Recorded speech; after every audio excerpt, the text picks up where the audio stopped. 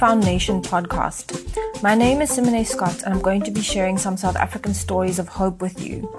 My goal is to give you more information about the great things that people out there are doing to improve our country. Today I want to focus on quite a different subject. Well, I think it's different anyway.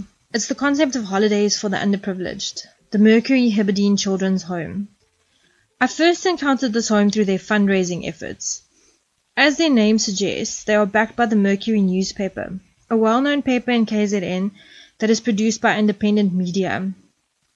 Obviously, this newspaper holds some weight, and they also have the opportunity to promote their cause because of that weight that they hold in society. For example, they can give donors exposure if they choose to take part in fundraising events or to support the home in any way. Also, the Mercury has been around for many, many years, so it just adds that extra weight of reputation and being known by the community. I heard about them because of the popular race day they hold annually at Hollywoodbets Greyville Racecourse in Durban. I've heard different opinions on this home. Some people seem to think it's a wonderful idea that those who would never get the chance to go on a holiday get to go thanks to this home, while others seem to think it's over the top and that underprivileged people must have more urgent needs than holidays. This is the question I used when I first started chatting to Molehe Molosiua, the manager of the home. Like most people I deal with, he wanted some background on why I'm doing this, so we had a quick phone call, and after a few minutes he agreed to meet with me. I arrived at the home on a beautiful Saturday to a warm welcome from Molehe and his young son. This friendly little guy was sitting on his dad's hip and he was just smiling at me from the start when we first met. Molehe was hoping that I'd be able to chat with Sherlock Sitole, who's a youth worker who organizes and runs a lot of their programs, but unfortunately he had a pre-arranged meeting. So we just got the chance to briefly say hi before Sherlock had to go off to his other meeting that he'd already organized earlier. Molehe admitted his reluctance about being interviewed, saying to me that he's not a really big fan of interviews, but because he'd agreed to speak with me, he said, let's sit down and chat.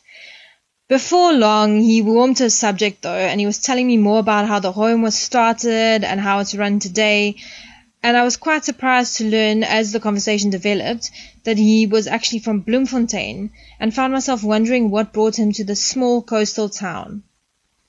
When the previous manager, because we've had two managers who actually left, but the previous one, after she left, and I was like, you know what, I'm staying at the flats in Durban, that's not my life. Why not come to the Mercury? I know a whole lot about CSI. I've been under CSI for quite some time now, so it's not something that's new that it's not something challenging that I'm going to come across. I was like, no, let me just bring my family here and see what I can do. And then, I've been here since last year. So Molehe and his young family, his wife, his toddler and his baby, moved to the home in October 2018. He actually chooses to be on site in the place that he manages instead of trying to run it remotely from Durban. As we talk, I realize that he isn't one of those people who always dreamed about working in the non-profit sector. But what comes across to me pretty much right away is how much he loves his work.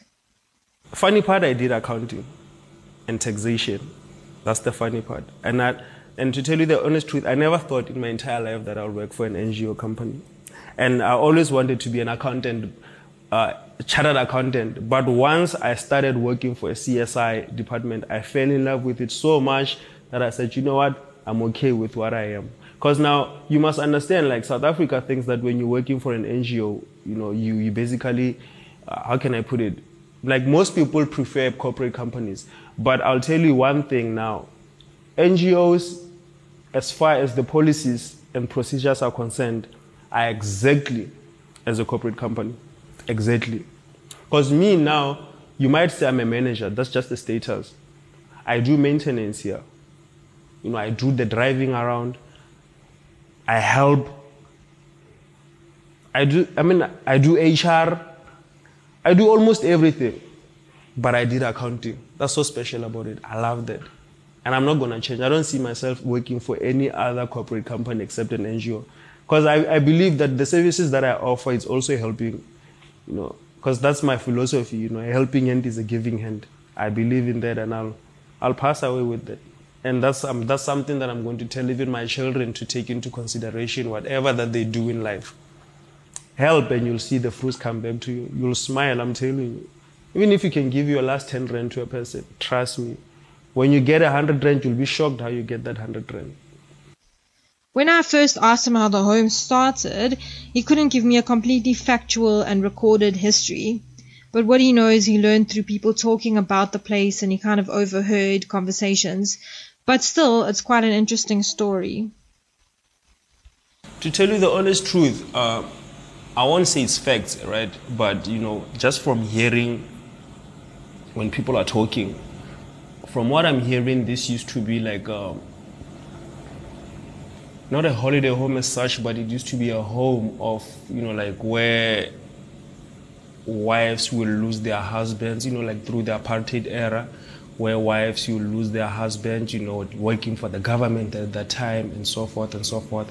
And then they will bring them here together with their families. That's how it all started about, from what I'm hearing, right? But as far as it being a holiday home for the children, it could have been, I don't know, it could have been something that was invented by independent newspapers. That, since we have a space that we're using that could be suitable for the children. If you look at the environment outside, you can see itself, it was for the children. So they thought, why don't you just turn this into a holiday home, for the disadvantaged and so forth. And I think that's how it came about. Like I said, I don't have the actual factual history of what it started about, but from what I'm hearing, that's how it used to be. And the space is definitely geared for kids. In the big garden with the sea view, there's a colorful jungle gym and a huge pool with a big water slide. And I can just imagine what it must be like to come into this space as a child, how exciting that must be. What I can't imagine is coming into this space as a child who has never even thought that I'd be able to go on a holiday ever in my life. As a visitor, I can definitely see the merit of this. But I did wonder how it all actually works practically. It turns out that they run both paying camps to help keep the doors open and free camps to those who could not have experienced it otherwise. What we do is, remember it's an NGO, and it's not something that it has to be a profit-making company. It's not a corporate. So we basically just depending on corporates to donate to keep the place sustainable.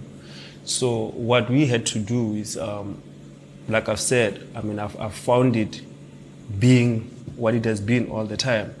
What they had to do what they call camps, right? So within these camps, you have to have paying camps where you can bring a group of your family, whether it's a school or a church or whatever the case may be, who would come and spend some time with as a group, and then they'll have to pay the mercury. You know what I mean? So, but what we do is we actually have what we call free camps that we do have, like it's 4 of them on an annual basis, where now we actually go around and search for, be it a crash, be it an organization, where you can see their financial statuses that they cannot be able to afford, but you can see that if if they were to bring take their children out for a holiday, it could be something of interesting that the children will enjoy. So the free camps are actually that. That's what the Mercury is known for. It's known for sponsoring camps to disadvantaged children, to come. We live in South Africa, man, and there are children who have never even seen the sea breeze. At the end of the day, I always, even if when we have different camps, like I said to you, we have paying camps. You'll have churches, you'll have, adults who are actually coming here, to have their holidays. But I always tell them, at the end of the day, you must always remember, you cannot tear this place down, because we're just giving you, more like a favor type of, even though you're paying, but you can say it's a favor type of, because once you destroy the place, you must understand that you're destroying an opportunity of someone else's child who could have came here to come and enjoy the place. You understand what I mean? So that's exactly what we do. The paying camps is just a matter of trying to sustain the place, because it's very expensive to do that. It's totally understandable that the home has to find a way to sustain itself just because of its sheer size and its proximity to the ocean. I can't imagine how much time and money it must take to keep something like this running efficiently. It can house 130 people because we have 2 dormitories which house about like 76 girls. And then we have the boys' dormitory, which is outside, and it can accommodate about like 60-something, children. And then obviously, we also have like, separate rooms where the teachers and so forth can be able to stay, not being part of the children. So it's a really huge building. Like, I never knew about how it feels like to stay near the sea. And if you go in to buy something that is not galvanized, you must understand that within 4 or 5 years' time it will be rusted. You know what I mean? So I've realized that it's quite hard to actually stay right next to the sea, because almost not on a daily basis, but continuously, there's certain things that has to be changed all the time. Not because people are breaking them or whatever the case may be, but because of nature, because of the sea. The sea is very bad.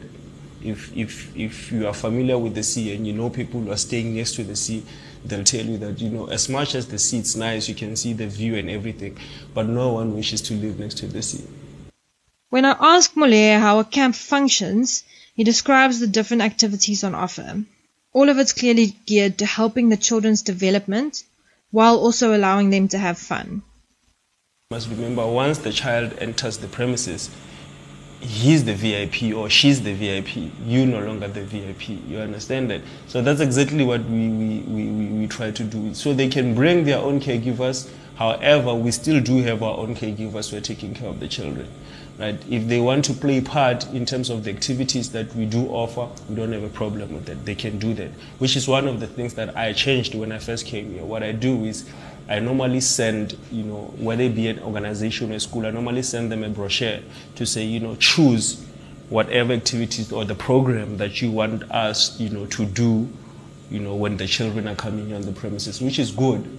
I prefer someone who actually deals with the children on a daily basis to choose what the children would actually enjoy, rather than us who will be the first time that you meet the children to actually have them and then choose the program for them. Something that when I first came here, I didn't think it made sense, so I changed that. Like, for example, you'll have your adventure camp, right? And then under the adventure camp, you'll have your treasure hunt, your blue flag games, your morning beach walks, your prison break, your night or morning hike, your adventure race, your obstacle courses, you know what I mean? And then you'll have your leadership camp, which is, the tallest tower, the concentration, all abroad, your minefield or your teamwork. And the one that I like most is the teamwork, and I'll tell you why. Because you find that, most of the children who are coming here, they're coming here with the mentality or the perception that I can do this by myself. I don't need my friends to do this and this and this. So we're trying to change that mentality that, a helping hand is a giving hand. As much as you can do this, you can climb a wall, but obviously you're going to need your friend to help you, push you up for you to be able to climb that. When I ask about feedback, he shares some stories of children who made contact after the camp is over. There's a group that actually came here, and then, they got like a letter, they wrote a letter on how, how they will never forget the home, how it has impacted their lives, on how when they go back home, they'll go back with a different mindset or a different mentality. Sometimes you do get calls from parents, but like a child will phone, maybe will call and say, can I please speak to so and so and so, who happens to be the educator at that time, who was responsible for him or her, just to say, I miss you, I can't wait to come back, and so forth and so forth. What I love about talking with Molehe is hearing how they approach working with the children. If a child says, I would like for us to take another trip back to the Hebron home. That's all I care about. And I always tell the adults that, I said, as much as you are here, but you should understand the child is my first priority. Despite this child-centered attitude, there are obviously a few challenges when it comes to hosting 130 children in one space. It's a chaotic place, and we have to understand that to deal with 130 children who are excited also. Can you imagine that? Imagine if 3 children of your family members or your children can give you a headache. Now can you imagine 130 children? How you deal with them? That's what I'm saying. It always comes to, once they step out of the bus, the first thing is to make them understand that this is the person that you're going to listen to, and this is the rules that you're going to follow. You're not doing it as a boot camp as such, but because once the children steps out of the bus and you want to, act like it's a boot camp, then you're giving them a scare. Then they're asking them, but are we here to enjoy ourselves or what? You know what I mean? So most of the children now, like we live in a very much technological world. Most of the children have cell phones. So we always ensure that we take all their cell phones away from them. So no one is allowed to use a cell phone. Because once you use a cell phone, then it's no longer a camp. What did you come here for? You know what I mean? So we always try to ensure that, we do that. And then even simple things, man, like, how can I put it? When we go on a camp, we must understand that we're coming from 2 different backgrounds. There's one who, as much as they don't afford, but they cannot be compared to someone who cannot completely afford. You understand? So it's very hard to ensure that you take these 2 people, when you put them together, you like, look, man, irrespective of your materialistic things, but you are the same. So once you achieve that, it's quite easy for a child to respect one another. But if you cannot, once you cannot achieve that, you must understand it's going to be difficult. If you're going to put your iPhone here, and another child maybe puts a Nokia 3310, that child will always feel superior that, this person has more than. But once you confiscate both their phones and like, okay, now you don't have anything now. Now what? It will be like, but you're still the same as me. You know what I mean? I only saw you as that particular person because you have this and this and this. But now we can be able to relate, and we can be able to talk, and we can be able to do this. Because that's the most important thing. Once you get children to talk, and share their lifestyles and everything, then they can become so nice and becomes enjoyable. Eventually, I asked him the big question that motivated me to get in touch. Why holidays for the underprivileged? Why not just satisfy their more basic needs like putting food on their tables? So basically what I've learned about exactly in our country is we believe in this thing of, going out and staying in the streets and giving people food. But people are acting as if tomorrow never comes.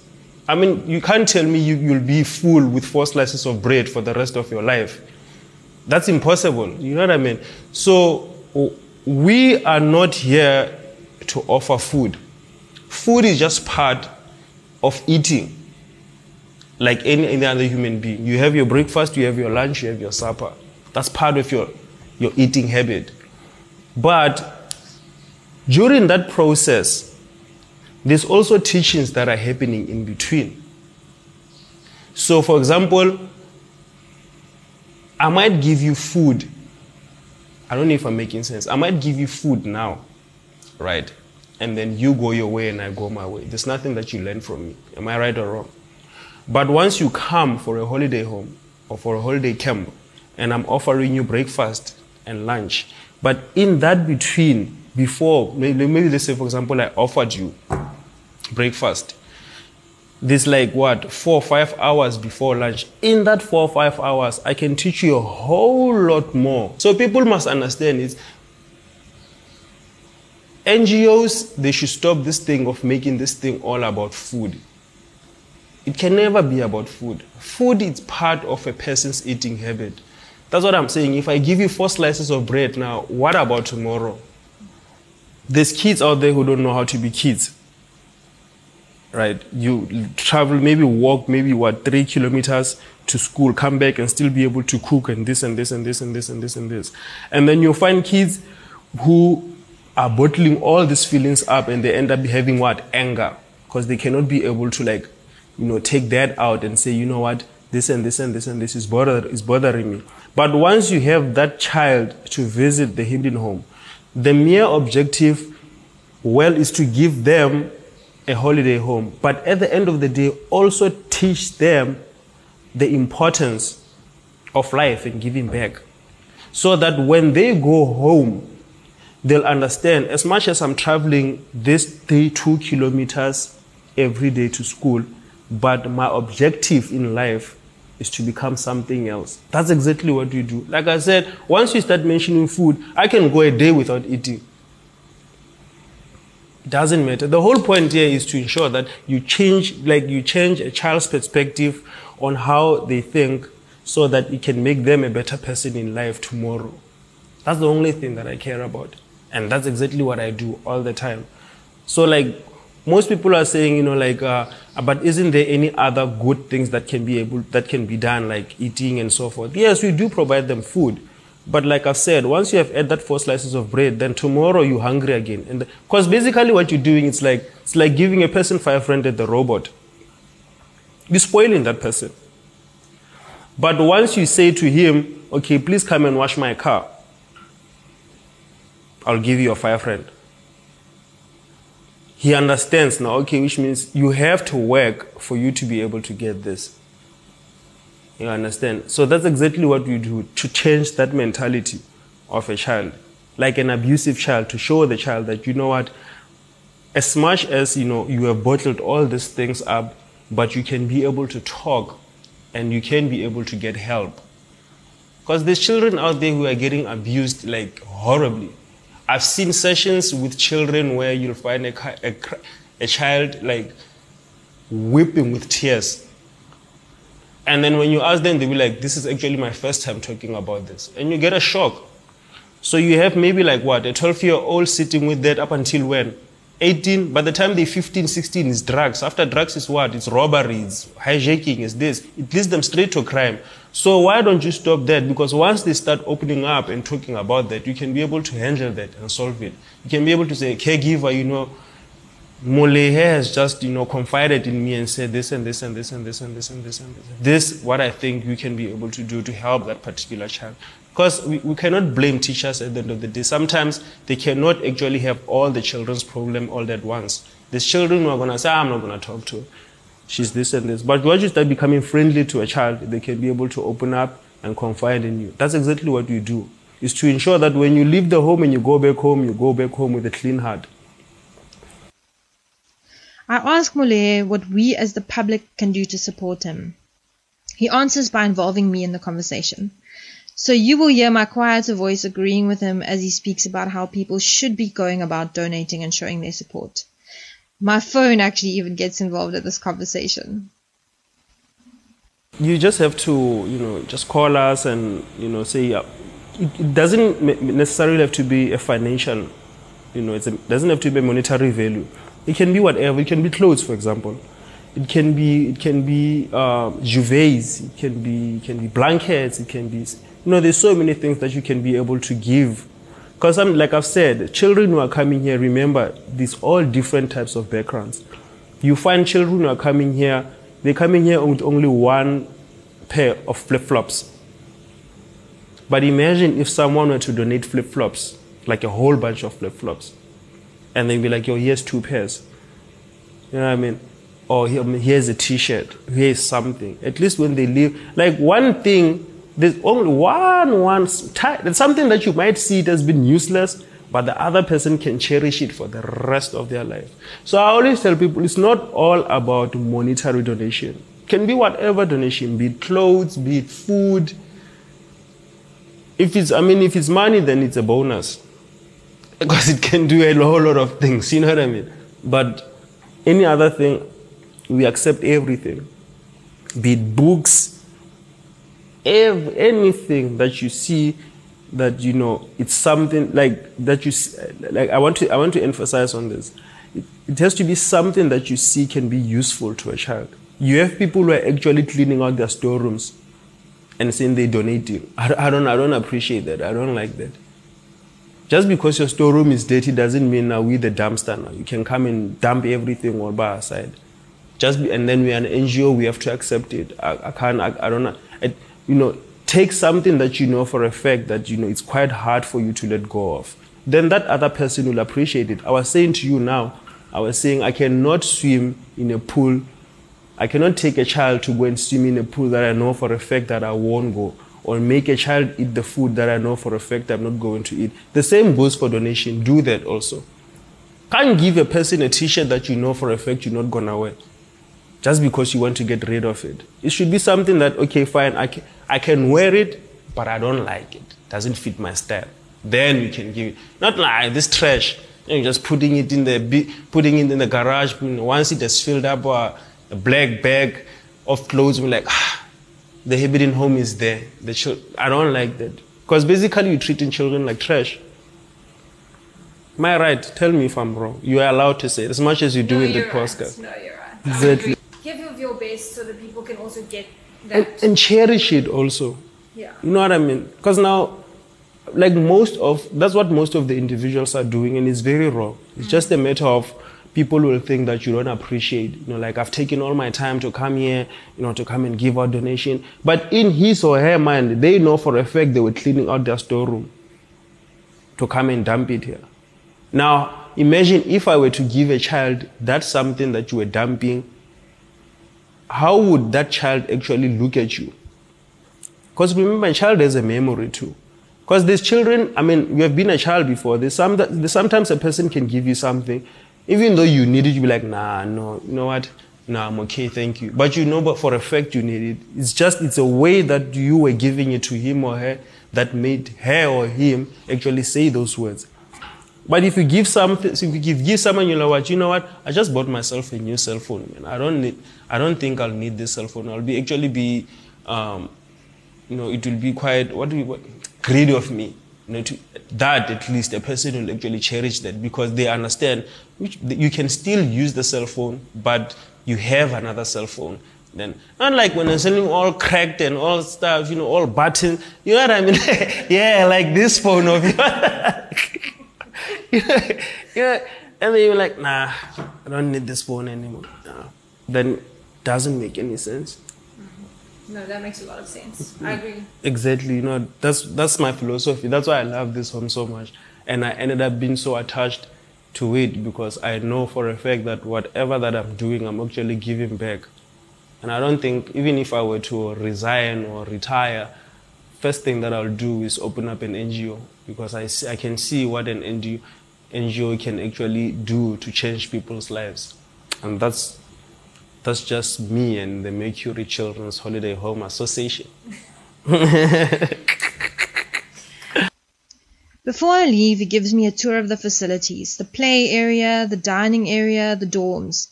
He even introduces me to his wife and their new little baby. As we talk, I learn something quite surprising. It turns out that needy people actually approach the home for sponsorship.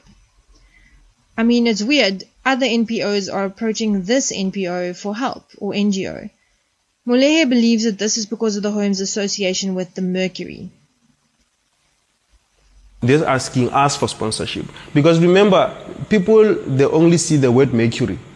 And then they have the perception that, oh, Isolezwe. Because now, us as African people, the only thing is Isolezwe, Isolezwe this, Isolezwe that. I've helped, maybe, if I'm not mistaken, more than 5 people who have come here to ask for sponsorship, but I've actually managed to sit them down and educate them about on how they can be able, like you find, because people think that once you are registered as an NPO, then that's it. You can be able to get everything. But they don't understand about, you know, most corporate companies actually looking, you know, for tax exemption and so forth. And then when you tell them, do you know about 18A? They'll be like, what's that, you know?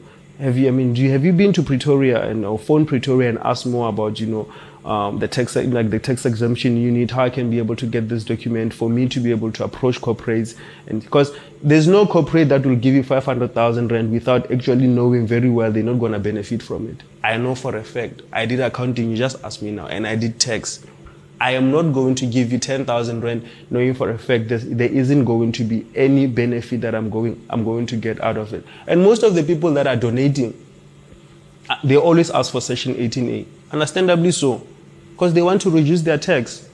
And for you to do that is to apply for Section 18A. One thing I'm learning as I go about doing my interviews is that many people have a need, but that they can struggle to attract sponsors from the world out there, especially in the beginning, before they know all the ins and outs of documentation and all the different elements that are required in gaining sponsorship. I was glad to hear, though, that Molaire helped others with this when he could. Driving away from this unique seaside home, I was left with quite a bit to think about. Should time away from home really be considered a luxury? I think in my own life, I definitely tend to think of holidays more in that light. But when I think back to my childhood and school days, I remember going on plenty of camps where we were given input into our lives, or where youth leaders or workers tried to help us think differently about our futures.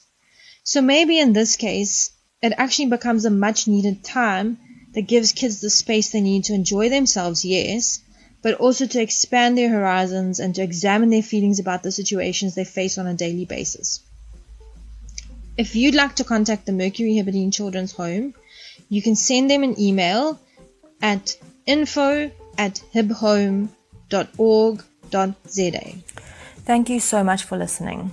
Remember, you can find us on Facebook at Foundation Podcast, or visit our blog for more details about this episode, including the organization's contact details. Thank you. Foundation was created by me, Simone Scott, with original music created by Wayne Charles Simpson.